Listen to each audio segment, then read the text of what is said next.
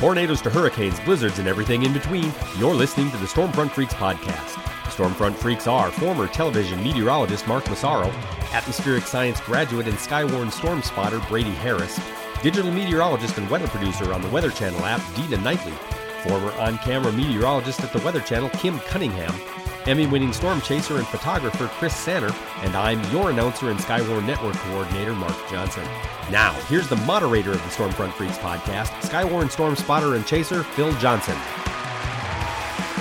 Welcome to the most entertaining weather podcast on your listening and viewing device. This is the Stormfront Freaks podcast. If you happen to be a first-time listener, thanks for checking us out. Be sure to go to stormfrontfreaks.com to check out our library of previous shows and great guests. But this is episode 45 of season 3.0. And we're actually double dipping tonight. We actually got two guests from the Storm Warriors Chase team. We're joined by Bill Ford and Mike Prendergrast. Welcome, gentlemen. Hey, welcome. Glad to be here. Hey, Warriors. Come on. Come on. Play. I was going to drink 3 beers and do that, but I couldn't get 3 down fast. Classic. I have no idea what you're talking about. Oh, it's Escape from New York. Great movie. Okay. Missed it. Anyway, if you missed it, this is episode 45. And we'll also be discussing if organizations and even storm chasers should do more to equip themselves for assisting after the storm hits.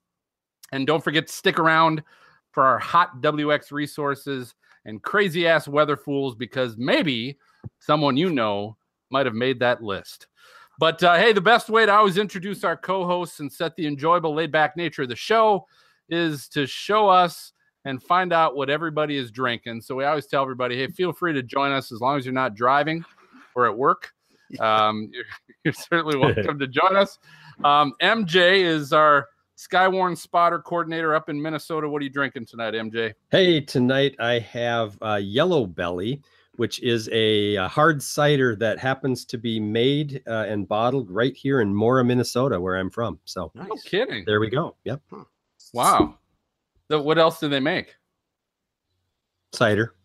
Okay. Green Belly, Purple Belly. Green Belly. Yeah, they make it. They make a couple other flavors, but yeah. Okay.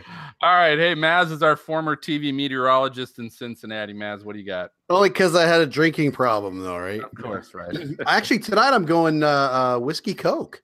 Oh. So, yeah. Nice. And I was going to do that. I was going to do the Warriors thing, but, you know, whiskey before beer. Never. Beer? I don't know. Yeah, something like that. All right. I've got tonight I am drinking. This is a Christmas leftover.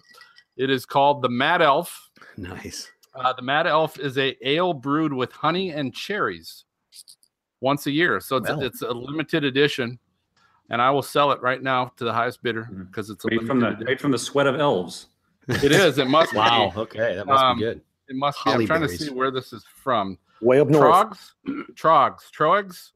Troegs. I don't know. Tregs? Never heard of it. Huh. I'll tell you how it is once I get into it. Chris is our storm chaser in Oklahoma City. What do you got for us tonight? Sandman. Okay, I am actually drinking a mixture of items tonight. It's really intense.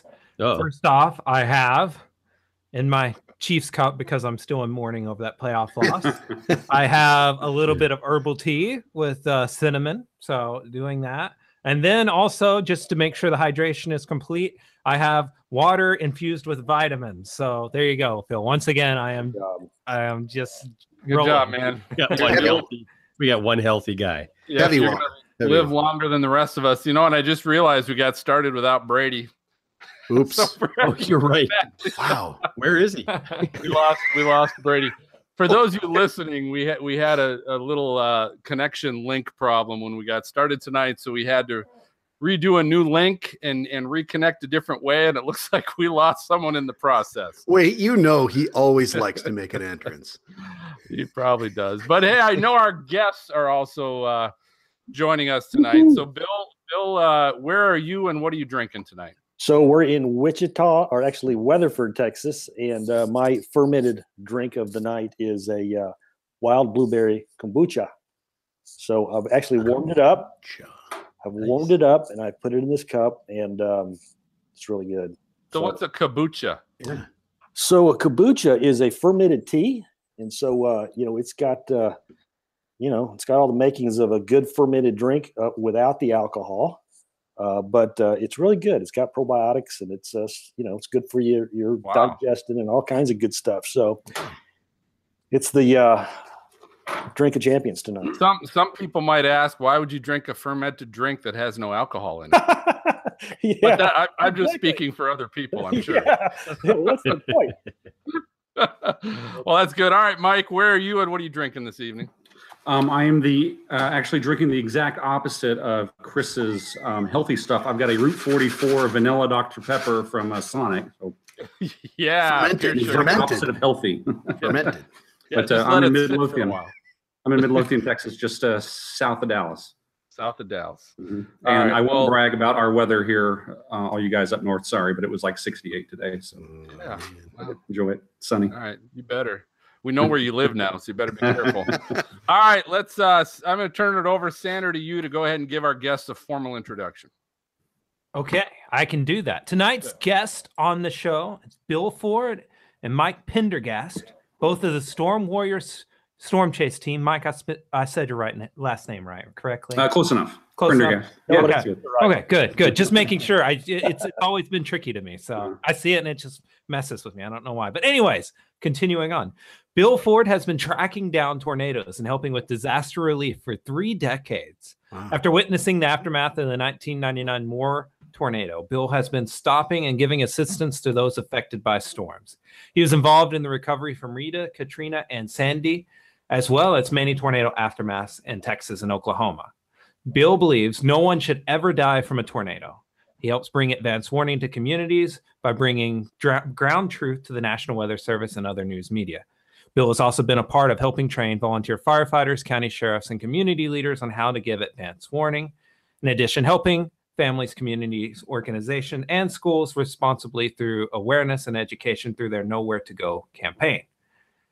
Born and bred in Texas, Mike first gained a fascination with all things extreme weather when he experienced the power of a Category 3 Hurricane Alicia in 1983 as the eye wall passed over his childhood home. He has been enamored with weather ever since, and in particular, tornadoes. His heart for serving others spills over into storm chasing. While he enjoys seeing the power of the storm, which I agree with 100%, he hates to see communities get ravaged, which I also agree with. After years of asking God why he has this fascination with something that causes so much pain and destruction, God has shown Mike the good, and being able to warn others of the impending storm, assist those that need it most, and help restore those communities affected.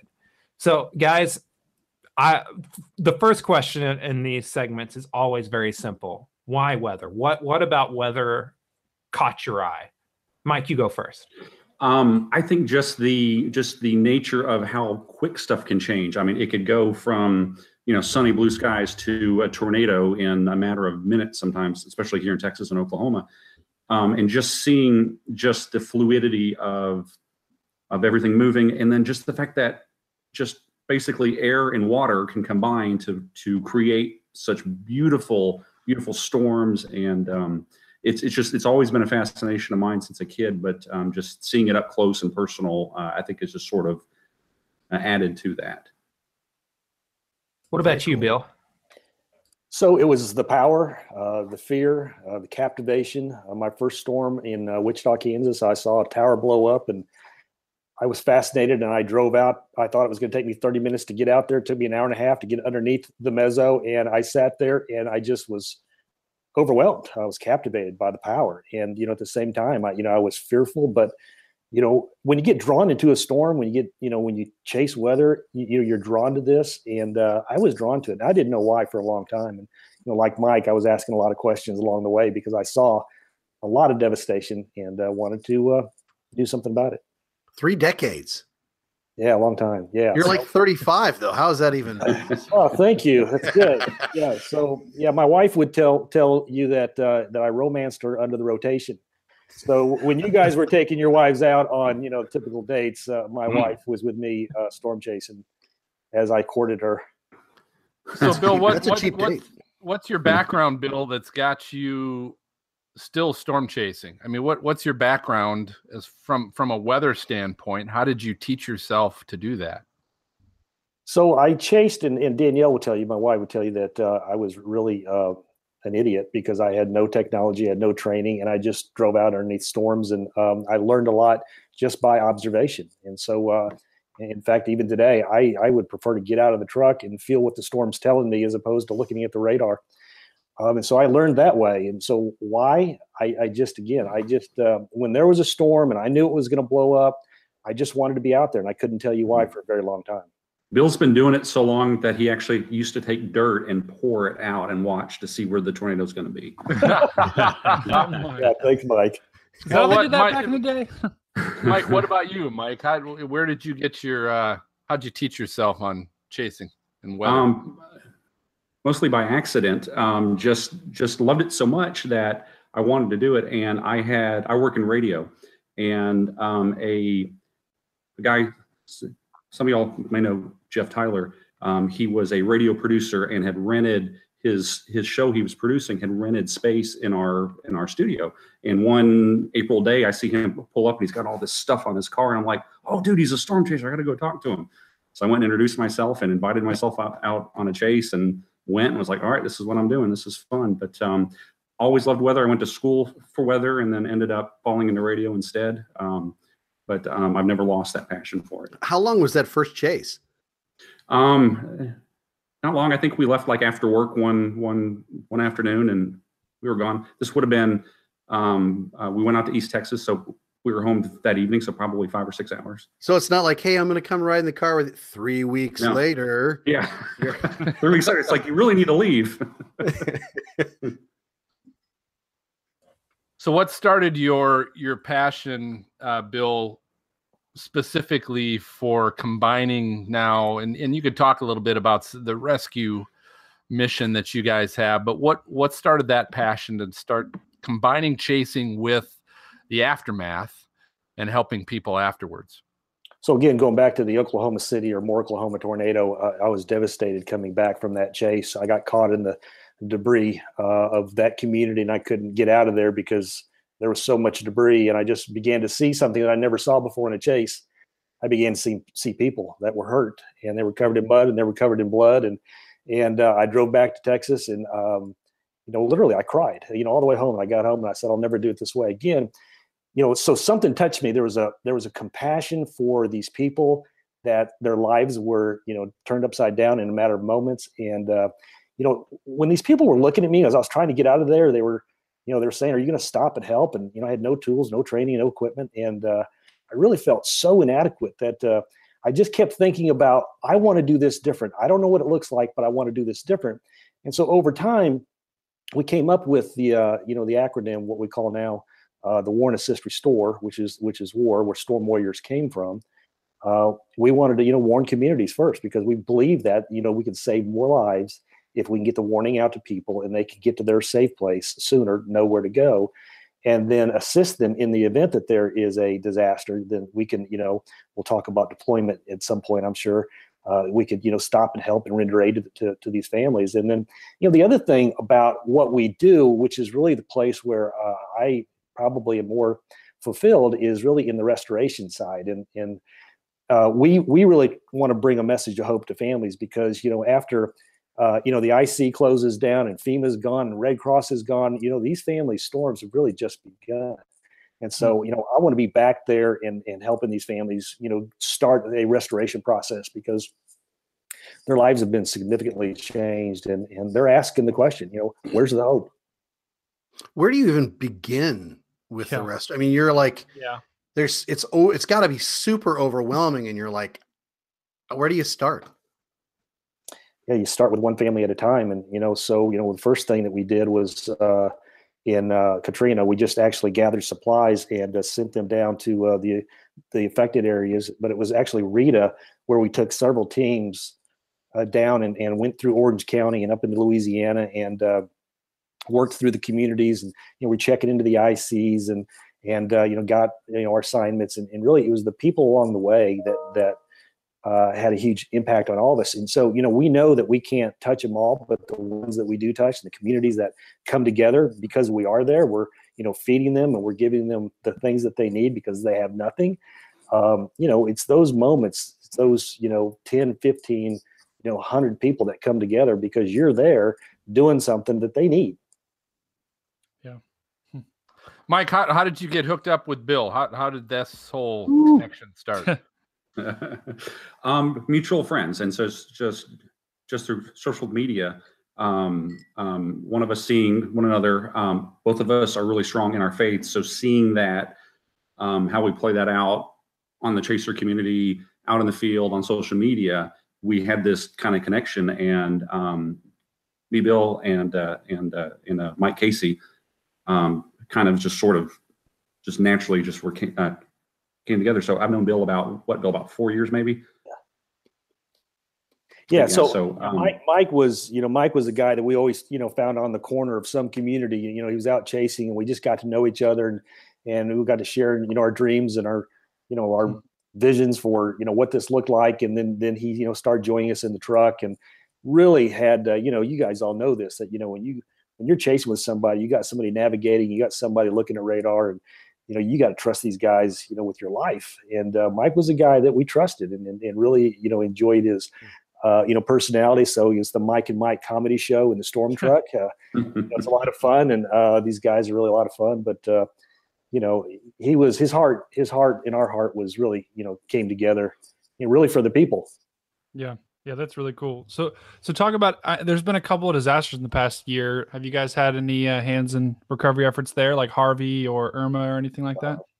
Yeah, let me give you a couple of. So we actually took 9 tractor trailer full of supplies down to Houston, Beaumont, and to the coast, and we've taken several teams as well. And so we've done everything from the initial restoration, taking the immediate needs.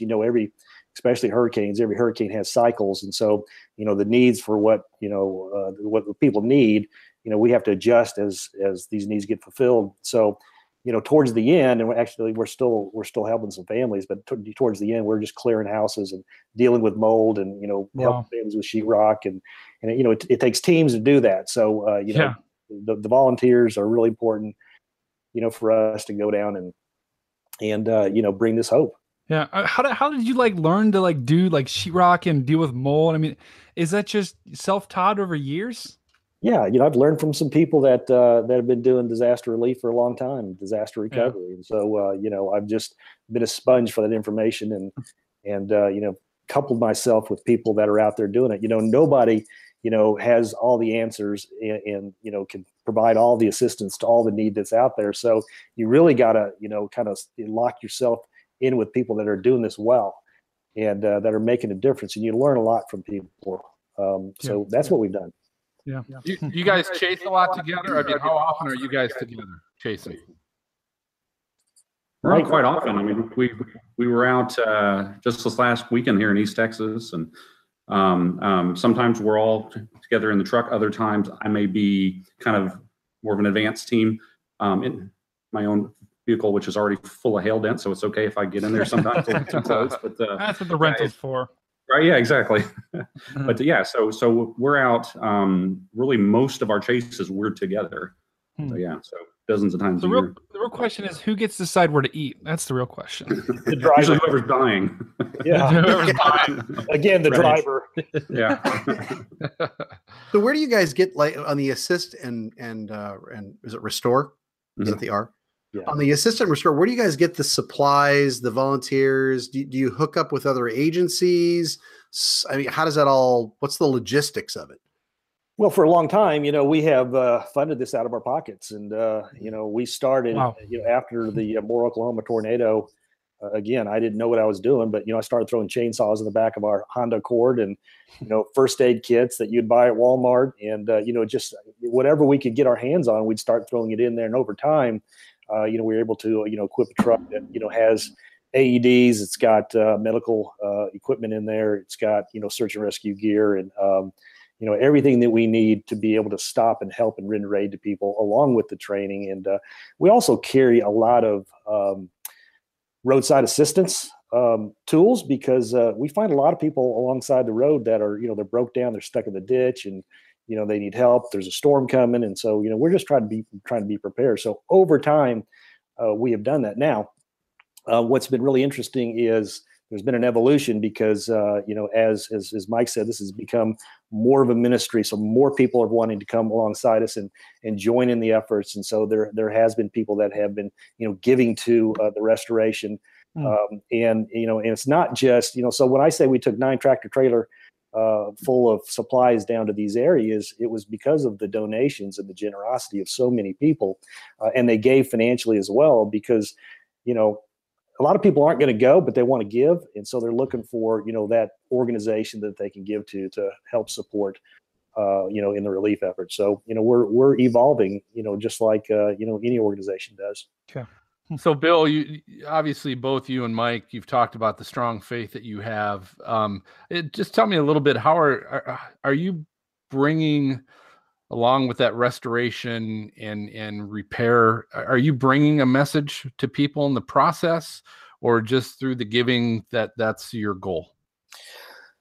No, the centerpiece of everything we do is really what we call the message of hope. And, what we find time and time and time again is these communities are trying to pick up the pieces of their life. And they're asking the question, I don't know where to begin. I don't know what to do. I don't know who to call. I mean, they don't have the list. Nobody's giving them the list of, the things to do next. So they're trying to figure this out. And so what we really try to help them understand is that, there is hope, and that hope is really the foundation of looking forward to, the end. In other words, the restoration process is not to have you restored back to where you were, but it's to have you restored to where you were always meant to be. So we get them focused off of the storm and get them focused on the hope of that there's a better day, and there's going to be restoration that you don't understand today, but it's going to be better than the situation that you're in today. And so we help them focus on that. And so, we pray with people a lot wherever we go. And, there are, 48 or whatever it is, we gather people up and we pray, and we just start talking about hope and just giving them encouragement. And so many families have responded to that because, at that moment, they're hopeless. Yep. Yeah. I got a question. I'm sorry. Hey, Mike. So if you are, when you get to a location, I know you're like, well, somebody drives, somebody does this. When you get to a location, do you guys both kind of know these are my tasks, these are your tasks? You kind of go your different ways, or how do y'all do that? Yeah, absolutely. So like each of us on the team have our own deal.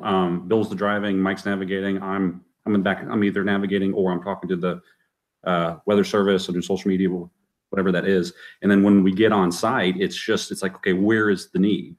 Bill may grab a chainsaw while Mike and I go and knock on doors and see people need help. So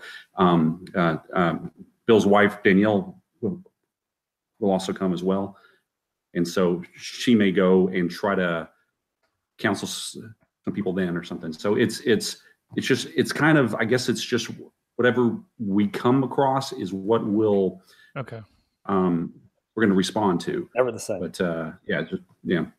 Was Danielle, was she like right on board right away? I mean, is it something where, because I could totally see that. I mean, as a woman, she's like, I'm sure she sees the need, but to begin with, you're like, you want me to do what? Yeah. She would say that she was sucked into this whole tornado chasing things from the very beginning. No pun intended, right? Right. But yeah, she has a heart for people, and it's just again, it's our mission. And so what's really interesting is that, these moms who are trying to protect their kids have found themselves in a situation that, they're trying to figure out how to take the next steps. Danielle is really good at just, getting these moms together and talking to them and praying with them and giving them hope. And, what's the most amazing thing about what we do, and this is crazy, is the relationships we've built along the way, from families we meet in small town America to, families. One of my favorite tornado stories is, really what happened last year in Canton and Emory. We met some amazing people, through that whole ordeal. And they're still great friends today. And so, we really celebrate those relationships. And Danielle's really good at bringing those people together. I was trying to unmute myself. My goodness. So guys, we have a lot of really positive feedback. A lot of people are really fired up about what you are up to. And a couple have asked how they can help out. So I'm sure there's going to be people listening to us on the podcast later, etc. how can people join you guys and help out in this? So the first thing I would say is go to our webpage, stormwarriors.tv, and learn more about what we do. Follow us on Facebook at Storm Warriors TV, and there's actually our nonprofit organization is called the Warriors Heart, and on our website, people can go to the Warriors Heart and actually fill out an application that tells us that they want to help. And so we need people. We need people more than we need supplies, because it's really the people connecting with other people that really makes the biggest difference. So, and so when we, get to know people wherever they're at regionally, and again, you all know that we don't know where the next disaster is going to strike. So, we need people in different regions that can respond and help and be part of the coordinated effort. And again, it's really, it's somewhat about cleaning up debris in streets, but it's really about, being there for the people, talking to the people, and helping the people through, the events that they've been through, and getting to know them. And we feed a lot of people along the way. We're prepared for that as well. But that's how they get to know us and connect with us. So if they want to donate chainsaws and Bibles, they go to your website. Absolutely. Excellent. Message me, and I've got a dream list as well, so I can post that. Awesome. Yeah. No, and I really do. I love what you guys are doing, and I think that's great for anybody that's got a strong faith background and love weather and love storms. Kind of a great place to put some focus and their skills and their talents and all that kind of stuff. I think that's great. A couple questions about the Storm Warriors, and either one of you can ask this. My question first off is, what's the TV aspect of your brand? When I first saw it, I thought maybe this was a show on TV, or this was what's that TV aspect? What are you guys looking to do there?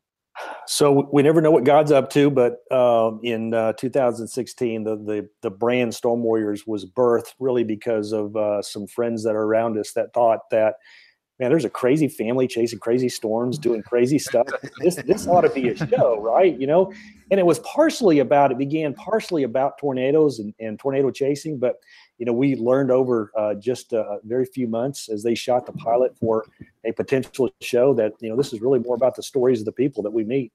It's fascinating, when you meet people and you get to hear about their storm stories, not just what happened to them in the physical, but what they're going through also in the the spiritual or the relational or whatever it is. And so, so they've shot a pilot, and, they're out there marketing the pilot, and got it. We'll see where that goes. You think any of the stories will also be like follow up year later, 2 late? So do you guys get the opportunity to follow up with folks? Yes. We, in fact, a lot of people that follow us are people that we've met in many communities. They know us, and because we've been there when they needed us. And so a lot of those people follow us. And so we go back to those communities, and, we'll go to a Dairy Queen or whatever, and, meet some of the people there, or we stay in touch. We're on the phone. Daniel's on the phone with people every day that we've met, really in the last 5 years. And, and our daughter, Corey, who, she's 18 years old, but very mature in her age. And she's met a lot of people, kids from, 16 to 25 that kind of follow her. Because she's in that, that age group, and those millennials. Yes, yeah, I'll tell you. Gosh darn millennials! We're just a few years ahead of that. Come on now. So you guys got. Here's my point. You guys got a very sharp looking brand. Thank you. That you've created. So is that, you talked a little bit about this earlier, Bill, but is that a self-finance project, or have you guys gotten some grants or corporate help in creating the brand and the truck and all this stuff you guys have? Yeah, so we have, we have some people around us that really believe in what we're doing, and they want to support that. And they think, really to support the ministry side, the restoration side, is to, use a show potentially to create an economic engine, to fund, for years and to grow the organization to really help more people. And, it takes, just takes resources, and so that's the dream, is to create those economics. And I may have missed this. Who's doing your pilot? So there's a guy out of South Carolina. He has shot the pilot. This guy's name is Russell Lake, and Russell is, he's been involved in the media world for a long time, and so He's actually the guy that's out there, meeting with the different media organizations and having those conversations. And so we've gotten some traction, but it's a chicken and egg thing. So, people say, we want to invest as soon as you get it on a network, and networks say, we want to put it on the network as soon as you've got 8 to 13 episodes. So, right. So we're kind of right there in that, trying to get that, funded or picked up, either one. There's so many diverse places that you can go. I mean, I could even see there's a segment on the 700 Club. I can see Weather Channel. I mean, I can see a whole bunch. And then just by getting your name out there, it becomes, self-fulfilling. Mm-hmm. Yeah. Yeah, that's exactly right. And so we're just waiting for that, wherever that opportunity, comes from. We're just waiting. That's cool. Well, I'd watch. I'd watch. And being on Stormfront Freaks podcast, it's going to open you up to 4, maybe 5, tens of people. Tens of people. So I can go tonight resting that if this is already funded, then right. That's right. Where's my check? I thought my check was coming in the mail. Right. So when are we going to get to see this?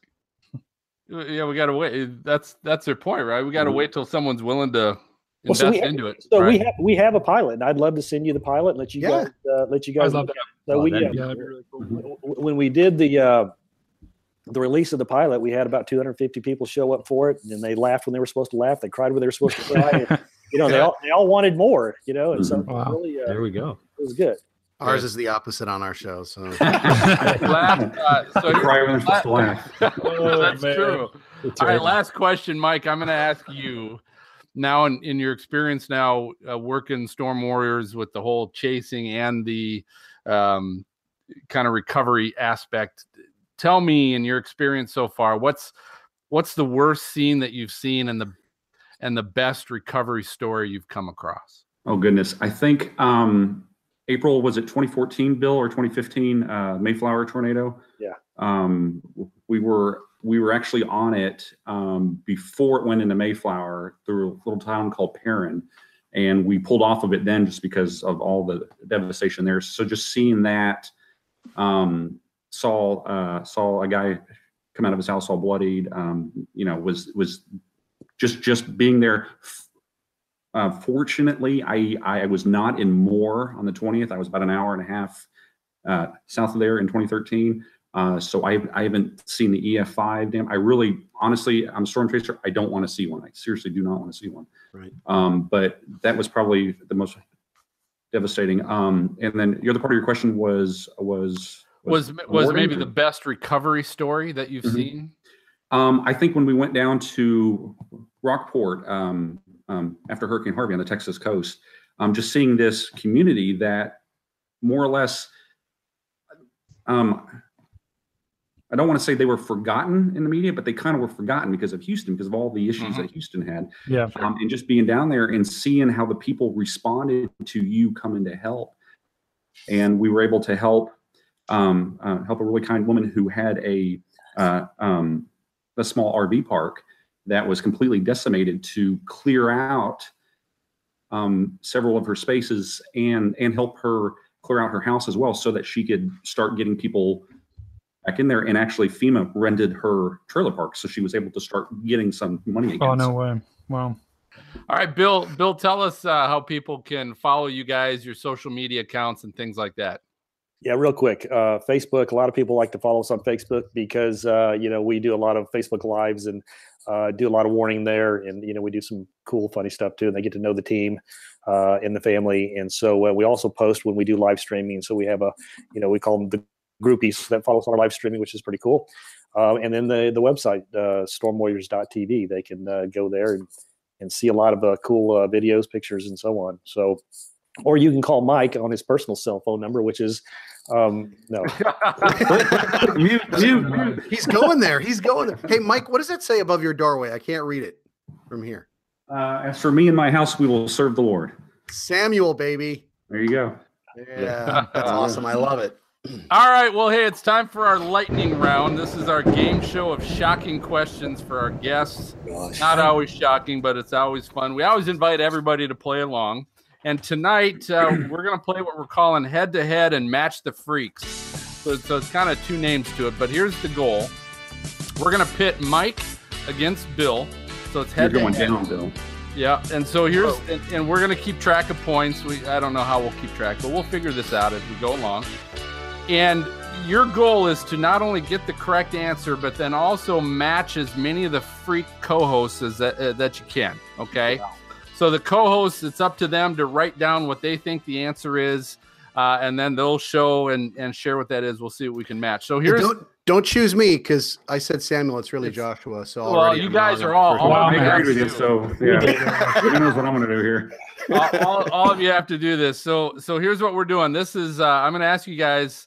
This is from Thrillist.com. Their most iconic restaurants in every state. So we're going to take Tornado Alley. Okay. All right, and I'm calling Tornado Alley. I think you got to identify what Tornado Alley is because everybody says something different. So here are the 8 states. The answer's going to be all subs in all of them. Here are the 8 states: Texas, Oklahoma, Missouri, Kansas, Colorado, Nebraska, Illinois, and Iowa.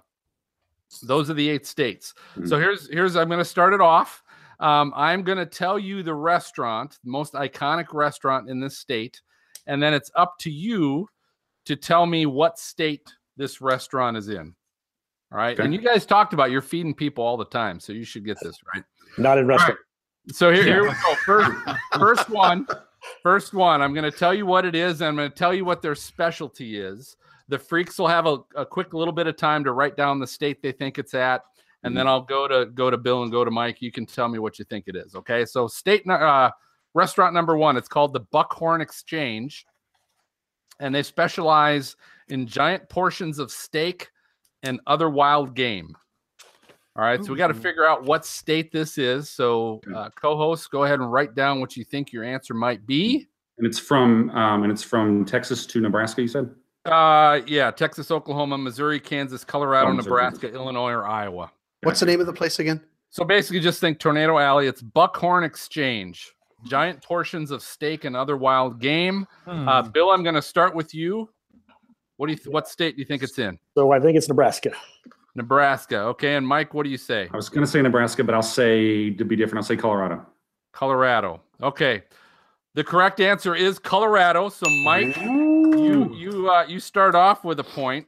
Right. And let's see if you match anybody. So go ahead. I'm going to start, Brady, with you. What'd you pick? Iowa. You wrong. All right, Sander. Sander, what you got? What's it say? He's got Colorado. Oh. So that's a match. So 2 points for Mike. Maz? I went Kansas. That would be incorrect. And MJ, what'd you pick? I'm not playing because I'm trying to get the video. So -1. Colorado, I picked. -1 for MJ. All right, so Mike's got 2. Next restaurant, it's called Gene and Jude's. Gene and Jude's, their specialty is hot dogs piled high. We got to figure out what Tornado Alley state that might be in. So co-hosts, go ahead and write down what you think. Can imagine having that and then an 8-hour drive afterwards. That'd be miserable. Gene and Jude's, hot dogs piled high. Let's go ahead, Mike. We're going to start with you this time. What state do you think that's in? I'll say Iowa. He's going to say Iowa. And Bill? South Dakota. South Dakota. I'll give you a heads up. South Dakota was not one of the states, so I'll let you pick another one. -10. Wrong. Yeah. Ouch. Gosh, Kansas. Okay, well, both of you would be wrong. It's actually in River Grove, Illinois. So you got to think Chicago style hot dogs. I was going to say, Chicago. A little bit like that, but so we're going to bypass that because no one matched. We're going to go to the third one. It's called Northwestern Steakhouse. Now, here's the thing: you're in Tornado Alley, and a lot of these places are steak places, but surprising, right? Northwestern Steakhouse, but here's their specialty. It's Greek-style steaks. Now, honestly, I don't think that's going to give away what state it is. What does that mean? What's a Greek-style steak? Northwestern Steakhouse. Think about it. Co-host, write it down. What state in Tornado Alley do you think that's from? Again, we got Texas, Oklahoma, Missouri, Kansas, Colorado, Nebraska, Illinois, or Iowa. And we're going to go ahead. Bill, I'm going to start with you. Northwestern Steakhouse, famous for their Greek-style steaks. Where's that at? Iowa. He's going to say Iowa. Mike, what do you say? I'll say Nebraska. He's going to say Nebraska. The correct answer is Iowa. Bill, you are correct. Oh, So Bill's got a point. Let's check out our matches. I'm going to go Santa. I'm going to start with you. What'd you pick? I picked Iowa, but I don't know, and I really wrote that on the last one, but I'm too lazy to write another state, so it's definitely Iowa. I don't get it. Collusion. Iowa. Okay. Just trust me. I'm going to go ahead. I'm going to give it to you. So that's another point for Bill.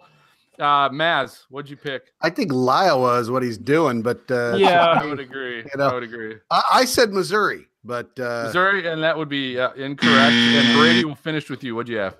Iowa. Yay. Come on. Very good. All right. 3. So Bill's leading 3-2. Going to the next one. It's called the Cozy Inn. The Cozy Inn is famous for their sliders. Their sliders. So we got to figure out what state the Cozy Inn might be in. They are famous for their sliders. It is not White Castle. It is the Cozy Inn. And let's do this. Let's go. We're going to go with Mike first. What state is the Cozy Inn? I'll try Nebraska again. He's going to say Nebraska. Okay. And I'm going to go next to Bill. Bill, what would you say? The great state of Kansas. He's going to say Kansas. And the correct answer is Kansas. Yeah. Bill's got another one. I think he's Googling it. I'm going to go. Cheater. I'm going to go to Maz. Maz, what'd you pick? See if you match. Kansas. Kansas. There's a match. Wow. All right, Brady. Texas. Not Texas. And Sander's cheating already. I can tell he's writing something down. Definitely is. No, I had Oklahoma, but I said not Oklahoma. No. So Okay. the answer's not bad. Is it Lexus? Is that Is what it Iowa? Oklahoma? All right, next one. So Bill's leading 5-2. Next one is called Arthur Bryant's. Arthur Bryant's is famous for their slow-cooked barbecue. Arthur Bryant's. Yeah, Oh. cheater. Guys, I know where this is at. It's Hey, amazing. It's the you best. guys are supposed to be strong in faith. So let's keep this fair, right? So Arthur Bryant's famous for their slow-cooked barbecue. Bill, I'm going to go to you this time. What do you say? Yeah, so it's got to be Nebraska. He's going to say Nebraska. And what do you say, Mike? I'll say Oklahoma. Oklahoma. Correct answer is Missouri. They're in Kansas City, Missouri. So neither one of you get a point. We're going to move on to the next one, which is the Drover Restaurant and Lounge. The Drover Restaurant and Lounge is famous for their whiskey steaks. Mike, let's start with you. What state is the Drover Restaurant and Lounge? Texas. I'm going to say Texas. And Bill, what do you say? Iowa. I'm going to say Iowa. Correct answer is Nebraska. It's in Maz's backyard, right? Omaha, Nebraska. Maz. Omaha, Maz. Did you get this right? You better have got this right, Maz. I don't even know where that is. I mean, I'm from Omaha. Nebraska? Oh, my gosh. I put Oklahoma. I don't know. We just lost all of our Nebraska listeners Oh, man. on that one. All right, last two. We got 2 left. Next one is Cattleman's Steakhouse. The Cattleman's Steakhouse is famous for their ribeye steaks for dinner and breakfast. You can go have steak for breakfast if you'd like. Cattleman's Steakhouse, and I'm going to. Are there repeats? Repeat states? No. These are all one. It's the most iconic restaurant in the state, as reported by Thrillist, not by me. All right. So Cattleman's Steakhouse. I forgot who I started with. So Mike, I'll go with you first. We'll try Texas again. Is it Texas? God, you live in Texas. Okay. I know. I thought the Drover was there. Who knows? So it's in the great state of Amarillo. I'm not familiar with that state. So are you saying Texas? Yes. He's saying Texas. Okay. Correct answer is Oklahoma. Apparently it's in Oklahoma City, Oklahoma. Santa, what'd you say on that one, by the way? I said Oklahoma, and I said it's way overrated. It's not actually that good. Okay. There's way better steakhouses in Oklahoma. It was our City. sponsor. Thanks. That's right. I can bypass that plug. So. All right, last one. It's called Salt Lick. Salt Lick, famous for their smoking pit brisket.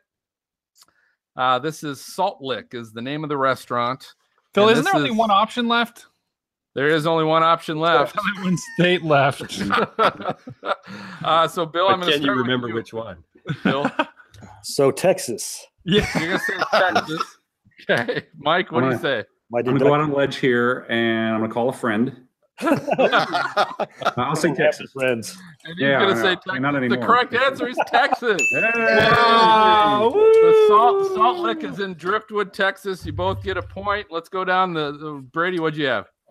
I lost it. Just Texas. Yeah, Texas. So you both get a point. Sander, what'd you say? I said Texas. All right. And I could say something. Texas. All right. So by my calculations, Bill wins 9-6. 9-6. Nice. Yay. Good job, Mike, letting Bill win. I saw what you did. Well Bill, you know what you get? You get this scary cat with the sombrero. That's what you Oh my God. You had your cat stuff? Not a cat. I'll put that on the dash of my truck. Yay. Who stuffs a cat? That is scary. This isn't a stuffed cat. It's a fake cat. It isn't a real cat. Okay. All right. Well, hey, thanks for playing along with us, guys. That was fun.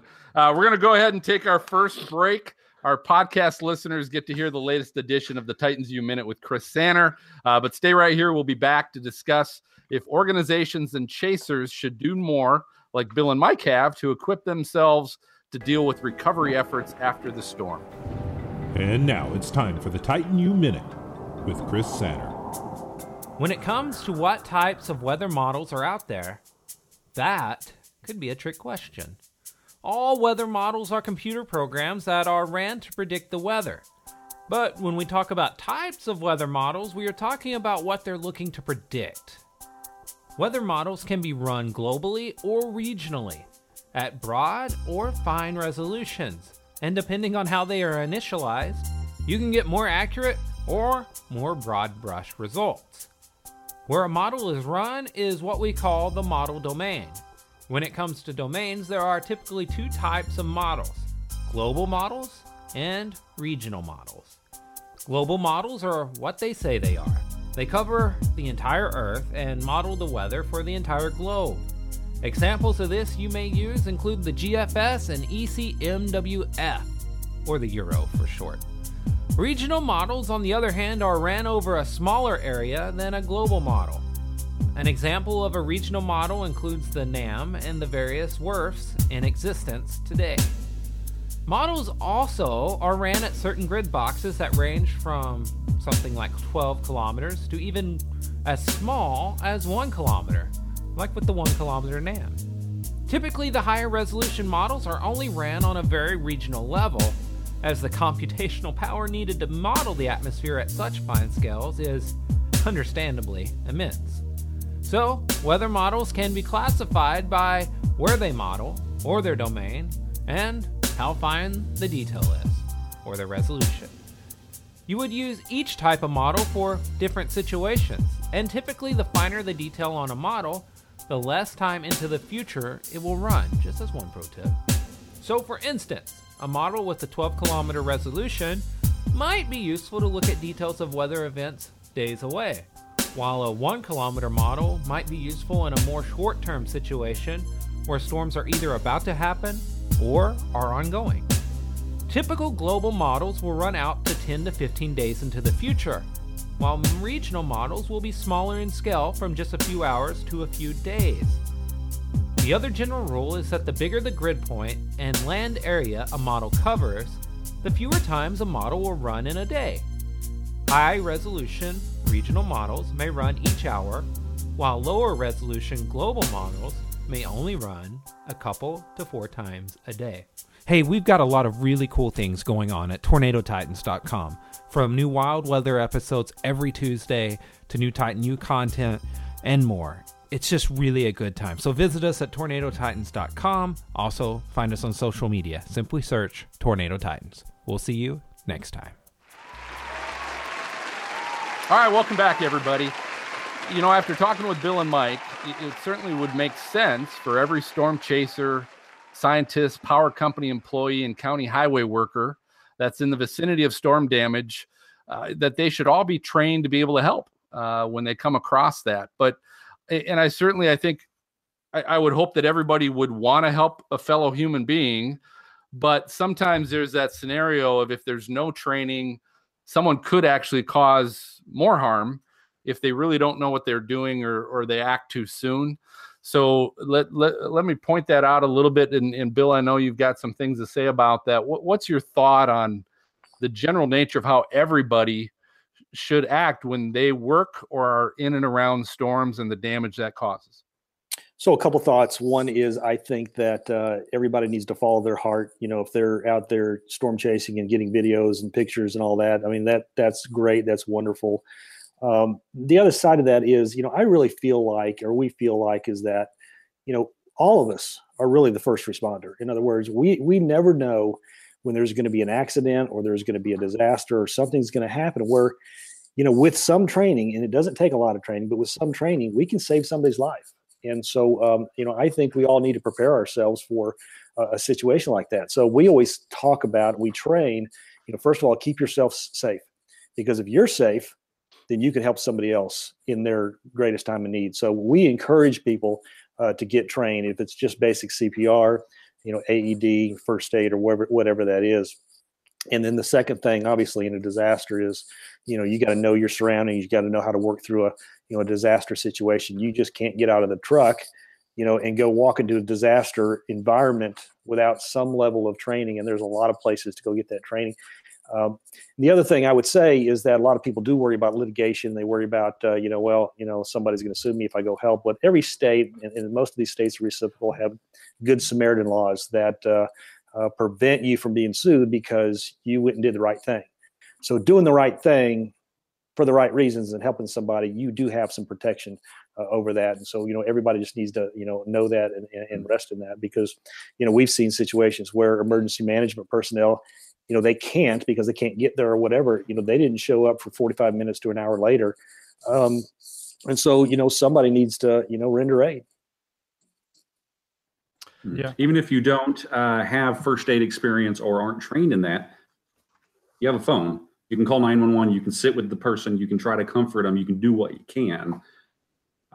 But yeah, it's just like Bill said. I think I almost think it's our obligation to at least have the minimum amount of training so that we can help somebody, because most of the time you're going to be the first person there if you're chasing the storm. Yeah. So what do you guys think is stopping people from getting that training? Do you think it's just lack of knowledge that they can get this training, or like what's stopping people from going out and getting this training? Well, again, I always go back to, you know, you got to follow your heart, and I completely understand the motivation and the adrenaline of staying on the storm. I did that for a number of years until 1999, which changed what I did and why I did it. So I think the motivation is to stay on the storm because that's what chasers do. And I get that. I totally understand it. And I have no, I say nothing bad about any chaser that continues to follow the storm. That, you know, that's not my place. But, you know, for those that want to take that next step and be able to get some training to render aid, you know, I think it's, you know, listen, we all have maybe that one opportunity where we're going to get to save somebody's life. And you may be that person at that time that changes that. And so I would like for everybody just to get some level of training to be able to do that in every community. And it's not just the chaser community. It's really in every community. We need to be prepared. Yeah. So Stan, there's an article in the Wichita Eagle by Stan Finger called "Storm Chasers Ponder: Should You Help When a Storm Hits?" And he was talking with actually a doctor, Jason Persoff, who said there's absolutely no requirement that people render aid. This is a doctor and an avid storm chaser. He says there's no law that says you have a duty to act. He goes on to say one of the most dangerous situations is a compulsion to rescue. People who aren't properly trained in search and rescue tactics can do more harm than good, resulting in still more casualties. He said a good rescue involves slowing down. He said, I like to say, don't just do something, stand there. He said, you take a survey of the situation and you begin to think, how are we going to proceed? But the whole article, I think, finishes with him mentioning, if the storm isn't still going, would you stop and help? And if the answer is yes, then I believe ethically you should stop and help, even if the storm is still active as it moves on. I think corporations should want to have their people trained. Like say it's a power company, have them trained, but then let them know We're not telling you have to render, but feel free if that's something you want. I think that may actually help with the legal side of things. I'm not an attorney, although I played one on TV once. Poorly, by the way. Thank you. But you know what I'm saying? Where I think everybody then has the opportunity to make that a better decision on what they can and can't do. Well, I think part of the education that Bill and Mike are talking about, also, I think you need to look at not just educating yourself maybe on how to render first aid and do those things, but maybe educate yourself. If I am a public county employee and my job duty is to take this hauler and get this tree out of the way of the road, if I come across a scenario where I see somebody and I'm not first aid trained, but am I trained to go, what can I do? I mean, what am I in a position to do? And things like, again, in another article by Stan Finger in that Wichita Eagle, where he's talking about the same scenario of storm chasers, should they help not chase, but what can I do? One of the things that was brought up was, hey, carry a can of spray paint so you can put addresses of destroyed houses or buildings on the driveway or street so they're better visible, by the first responders or anybody else that might be coming. Mike probably brought up the most important part, which one of our former guests, Jeff Petrowski, mentioned, which is you're one of your biggest tools if you're a storm chaser or you're one of the first people to respond and you're not trained medically, is your phone. To get on your phone and report that and where it is to the authorities so they can get there faster and get there quicker. I think anybody can get a basic level of training. The Red Cross offers it, CPR, AED training, or whatever. If anything, CPR training, I have a family. I've wanted to know how to do it. And so even before I was storm chasing, I knew how to do CPR in case one of my kids was choking or something happened at home. It's like, but that's a very basic level, but even that could save a life when you're out there. Yeah. What Bill, what are some of the things you're out there as part of your program that you're trying to teach and educate? Well, so if we're in a school, for example, we do a lot of what we call STEMS programs, science, technology, engineering, math. So we teach, kids really about weather through the process of engineering. And really the whole focus of that is really, we tell people to be a storm warrior, you got to do two things. Number one, you got to know where your safe place is. And so we talk about what that looks like in your home. And it's amazing how many kids don't know where their safe place is. And the second part of that is that you got to have a go bag. You got to be able to grab your go bag, have all the essential tools and items in there to go to your safe place, because a lot of people get hurt and injured after the storm. And so we talk about that, for example, a whistle. So if we're doing search and rescue, we hear a whistle. Where are we going to go first? We're going to go to the whistle. And so we talk about those kind of things.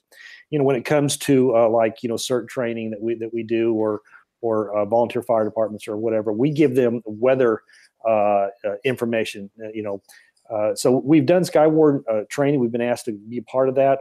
So we go a little deeper when we train kind of weather, the characteristics of weather. And again, it's really about this. We're not trying to create more storm chasers. That's not what we're trying to do. We're trying to help these people that are first responders understand what's happening in the storm. So number one, they can keep themselves safe. Again, if they become, a victim, then, they've just multiplied the problem. So we want them to learn how to keep themselves safe so they can go help other people. And so many people don't, so you take a volunteer fire department, in a small community, they send all the trucks out to the four corners of the county, and, they're sitting there and they're on the radio and they're like, hey, there's a cloud coming our way, but I have no idea what this thing's doing. Should we sound the alarms? And so, these guys are just trying to figure it out too. We just want them to have more awareness. And so, and let me just say this. So when we make that statement that nobody should die from a tornado, I know that's for a lot of people, that's a hard statement to make and to hear, but I don't know what else the goal should be. Is it 10 or 15 or is it 20? But I just believe that with the technology that we have today, with the weather education that's available today, with the apps that are out there, National Weather Service, the SPC, so on and so forth, we all have enough information to make better decisions about our day. And if we do that and have a safe place to go and are able to understand what weather's doing, we can keep our families safe. And that's really the main thing that we're trying to do in our training, is to help families stay safe. That's cool. Well, how many times, Bill, have we gone 12 hours across the country And because we know there's going to be storms there, and the people who live there are like, what is it supposed to rain today? And they have no clue. And it's like, well, we knew a week ago that we were going to be in Kansas, you know. Right? Yeah. So El Reno, Oklahoma, right? So, PDS day, we're out there, we pull up and do a restaurant, and, all these people come outside and say, why are you guys here? Is it, supposed to be stormy today? And it's like, you are right there in the target of, and people just don't know. And it's just like, that's what we're trying to do, is help people get more education and be better prepared, because, it's going to happen again. Wow. So, well, you go ahead, Phil. Well, I was going to say, so if I'm a chaser and I'm not, okay, I haven't gotten, say, my first aid training, chainsaws scare the crap out of me. What are things that I can just stock in the back of my Civic, right?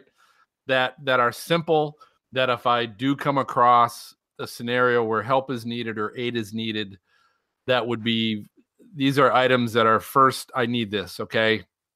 A family that needs help. What might those items be? If it's a Civic, probably not much, right? No, no, but that's a good point, right? What are the simple little things that I can have in the back of my car? So what a lot of people need when they've just gone through a life-changing event is they just need warmth, blankets, flashlights, maybe water, or, water. Yep. Yep. Just, so, what, and I've seen this happen. I've seen chasers do this, where they've just had people come and sit inside their truck. They put blankets on them. They give them water, and they're talking to them about, the storm, the worst part of the storm's over, and just talking to them and just being there for them, really helps a lot of these families. When you got little kids that are sitting there, they're scared, and, there's still lightning going on, and it's still maybe raining, and the worst part of the storm's gone, but they don't know that. And so, we all have the opportunity to do that and just render aid with love. Yeah. So I guess my question is for Chris, and really Bill and Mark as well, or Bill and Mike as well.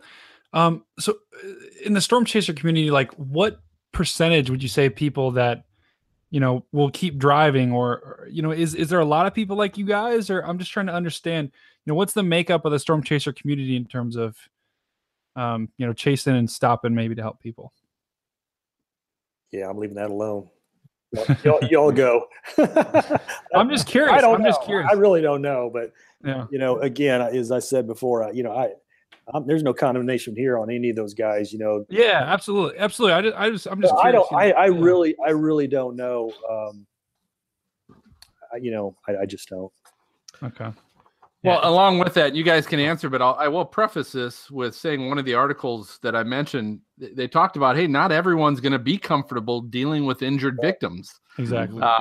And the person they were talking to said at least they can keep, like Bill talked about, at least they can maybe keep drinking water or blankets in their vehicles for victims. Or as Mike mentioned, just get on the phone, right? And call it in. So that's you're one of the first ones responding, which is calling it into the people that are more trained to help it out. But Chris, what do you got? Oh, I was just going to say, there's a lot of guys that'll keep driving. Some are very selfish for sure. I mean, that's the nature of humanity. Yeah. There are some that are very selfless, but stupidly selfless, if that makes sense, where they'll drive into a damage area, no training whatsoever, don't know what they're doing, and they'll just go barge in the houses trying to help people, and not realizing that there's going to be someone in Texas or Oklahoma, someone's going to be busting down your door and you're going to get a shotgun. Wow. I mean, stuff like that. I mean, there's disaster zones. People are out of their mind after disaster. Yeah. That's just how it works. For me personally, with doing the TV thing, it's changed a lot of what I do. My job doing TV is delivering information on what the storm is doing. So as soon as we are out on TV or I get other instructions, those things change. I mean, we obviously have an extreme desire to help our community as much as possible, but TV, we're delivering information. That's how we do that part for the for the time the storm's going. But exactly.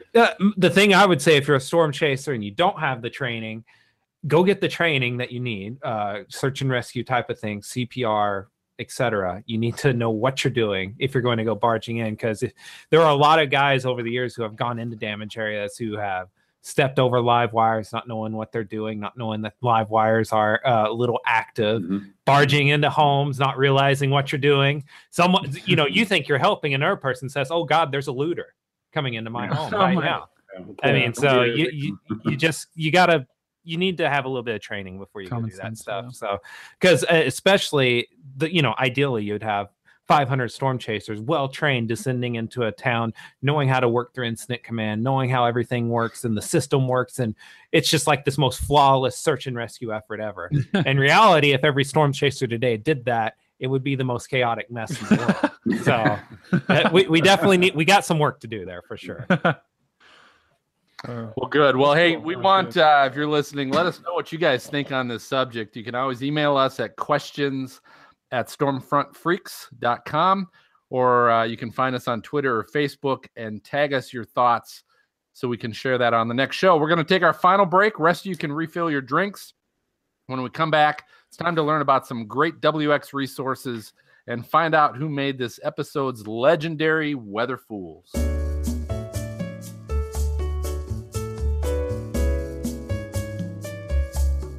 You're listening to Emmy Award-winning Jeff Petrosky on the Stormfront Freaks podcast.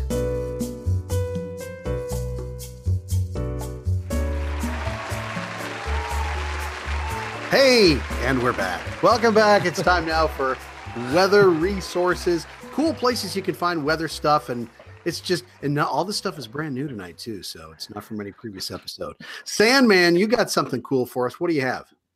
Okay, guys, I'm actually just going to be self-serving tonight because apparently no one else wanted to share a great resource. So I'll just share the one I have been making for like the last 6 years or so. Oh, that's not new, actually. Maz set us up by saying it's new. No, this is new. This course in particular is new. I'll just say that. Well, so, okay. Yeah, Hitchhiker's Guide to Weather Models. We're doing a abbreviated version in the show right now in the Titan U Minute, so you probably just heard a little bit of it. But we have this one, and I have some more modeling courses coming up this next week, and a lot more to come. And yeah, we're just doing a lot of different things when it comes to, creating WX resources. So if you haven't yet done it, you should check out our YouTube channel, Tornado Titans. You won't be sorry. So there, self-serving.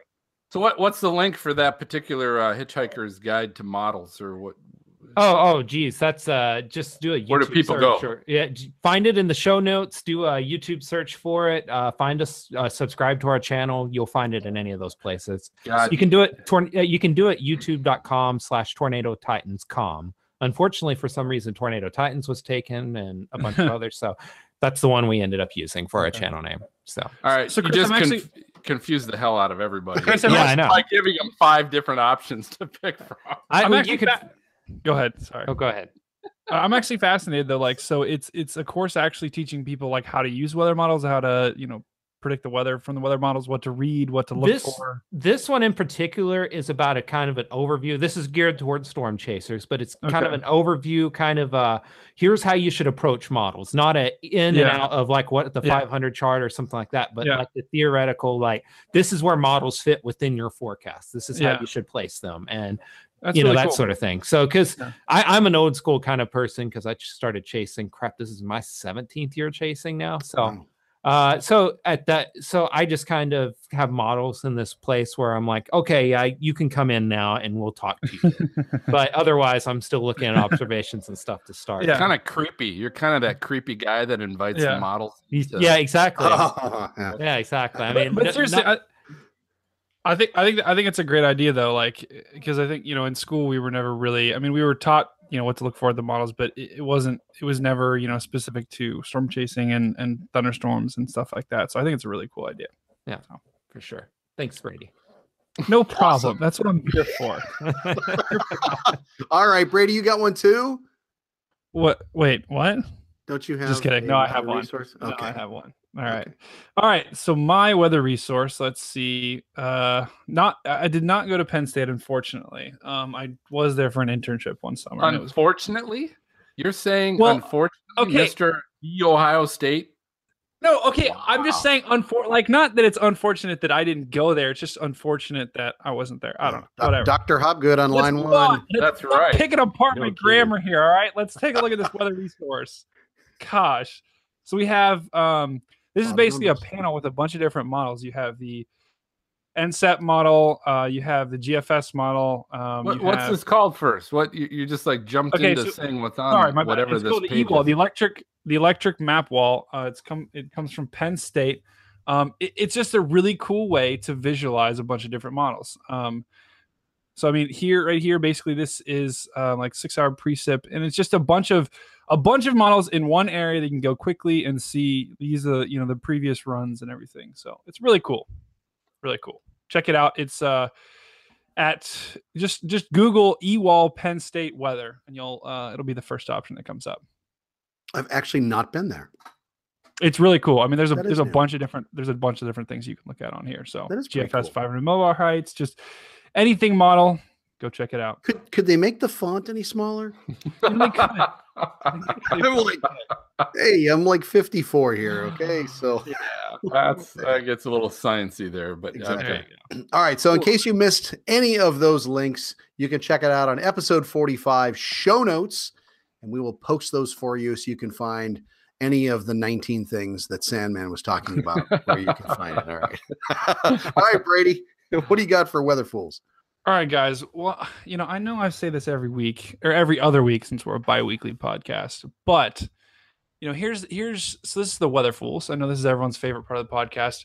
What is Weather Fools, you may ask? Weather Fools is where us as the Stormfront freaks are out on the internet looking for something funny, looking for something silly that has to do with weather, whether that be a YouTube video, whether that be someone posted a stupid thing on Twitter, some outrageous snowmageddon forecast or anything like that. And we're bringing it to you here. So I think, Phil, you got a Weather Fool? What's your Weather Fool this week? I do have a Weather Fool to share with you guys. This is comes direct from Twitter. This is from Matt Benz. He's at Matt Benz Weather. And he posted a tweet that said, New Year's Day tradition on the Mississippi near Red Wing, which is in Minnesota. This is a yearly tradition for the local ski club. Some even went barefoot. Ouch. And so what it's showing is some pictures of the ski club. I don't know if they're from Red Wing, Minnesota, or where they're from, but they're out on motorboats and water skis, and they're skiing in the ice, in the water and the river, and they're in wetsuits. And I don't care how many wetsuits they have on. That's got to be butt cold. That's cold. To be ice skiing in ice water, and even doing it barefoot. That's pretty crazy. Well, so barefoot with ice is like let's throw some crushed glass out there. They're going to break a leg. I mean, don't you think they'd break a leg on some of those ice chunks that are on the river? Well, it's interesting because being up here in Minnesota, I've seen these clips and things of them doing it. And usually it's like wide open water because there's power plants and things like that warm up the water. And but that picture looks scary. That looks just plain scary. Yeah. So here's the thing. I get it. I mean, they're out thrill seeking, and I get that part. So I don't necessarily want to say that they're weather fools, but wow, that's certainly not something I would be doing in that kind of weather. They're weather questionable, that's for sure. Yeah, that's very true.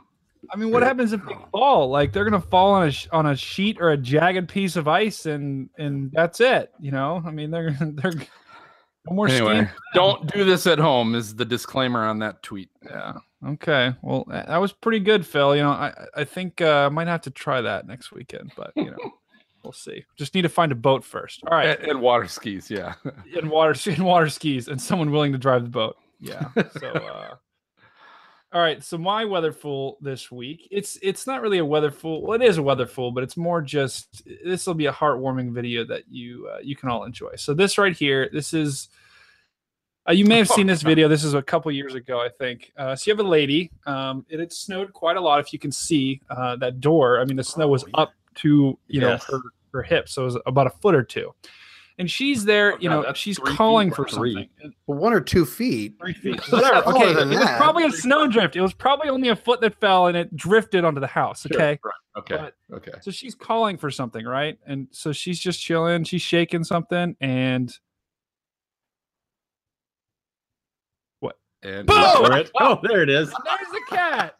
The cat came right through, and it didn't even right want through the food. Snowdrift.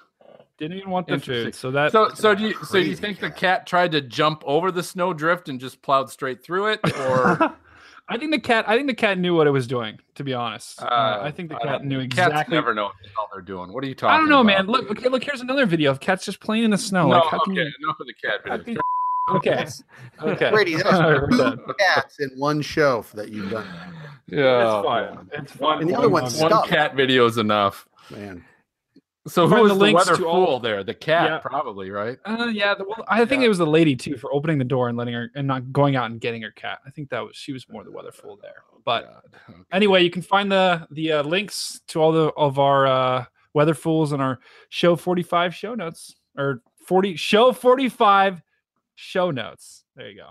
Episode what are you 45. Drinking? Yeah. Episode 45. Yeah. What are you drinking? Yeah, I don't know. Okay, I can never get that. I don't know why I can never get that line. I could just never nail it. But okay. Well, we've only been doing this for 45 episodes. Okay, MJ. That's right. I want to thank everybody that's watching our recording and still found a way to find us. But what do we have for listener questions? Well, first I will give a shout out to all of those who were on the live chat today. They had lively discussion during our guests and during our discussion. So was it like why you dropped them? Is that what they were talking about? Yeah, no, it was actually very they were all pissed off. Yes, like, exactly. Why'd you change the link on us? Oh, they were great. So they were persevered and they were wonderful. Good. But we also got some comments from folks this past couple of weeks. Jorg Keckelman from weather.us checked in with us, said, thanks for mentioning our little at weather.us in your excellent podcast. Cheers from Switzerland. So, cool. Thank you very much. Davos must be a Davos.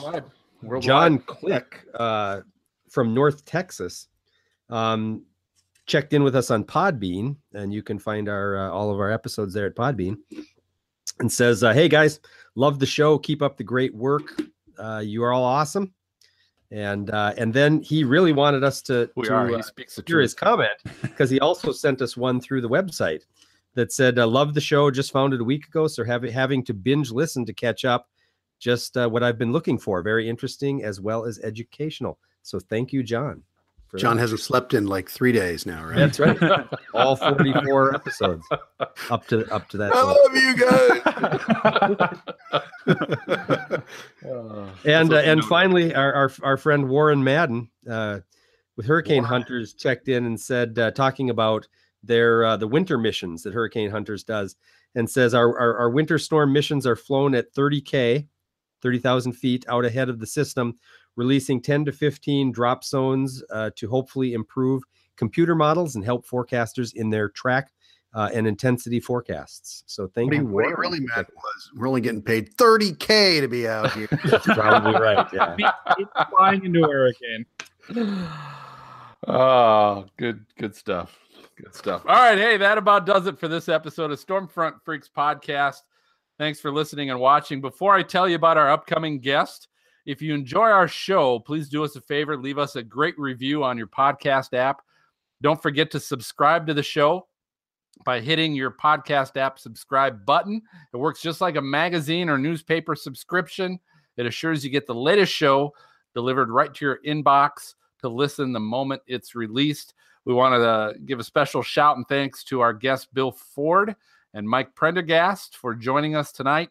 And our next episode in 2 weeks continues our season 3.0, and we will be recording on February 8th and celebrating Women in Science Day. Now, I say that, and tonight it's been a bunch of dudes. What about Fluffy? You forgot Fluffy, Phil. Fluffy's a girl. How do you know it's a girl? I don't know. The cross-dressing cat. We all know. Don't go but there. Anyway, it's February 8th, and we will be celebrating Women in Science Day with the Weather Channel's Jen Carfagno. So we're looking forward to having her on. She's awesome. And and celebrating Women in Science Day, which is on February 11th. So that ought to be fun. If you'd like to watch the recording live, just check out our YouTube channel by searching Stormfront Freaks, or you can go to our website, stormfrontfreaks.com. For MJ, for Maz, for Chris and Brady, I'm signaling the all clear, and we will catch you guys all next time. Good night. Good night, everybody. Bye now. Thank you for listening to the Stormfront Freaks podcast. To subscribe and be notified when new episodes of our bi-weekly show are available, you can go to Apple Podcasts on iTunes, Google Play, or your favorite podcast app and search for Stormfront Freaks. If you would like to contact us with questions or make comments about the show, shoot us an email to questions@stormfrontfreaks.com or follow us on Twitter @StormfrontFreak. We'd love to hear from you. For show notes, additional information about this episode, as well as past and upcoming shows, videos, photos, and more, visit our website at stormfrontfreaks.com. While you're there, check out the interactive radar provided by our friends at zoomradar.com. And don't forget to follow us on Facebook at facebook.com/stormfrontfreaks. Join us next time and tell a friend about the Stormfront Freaks podcast.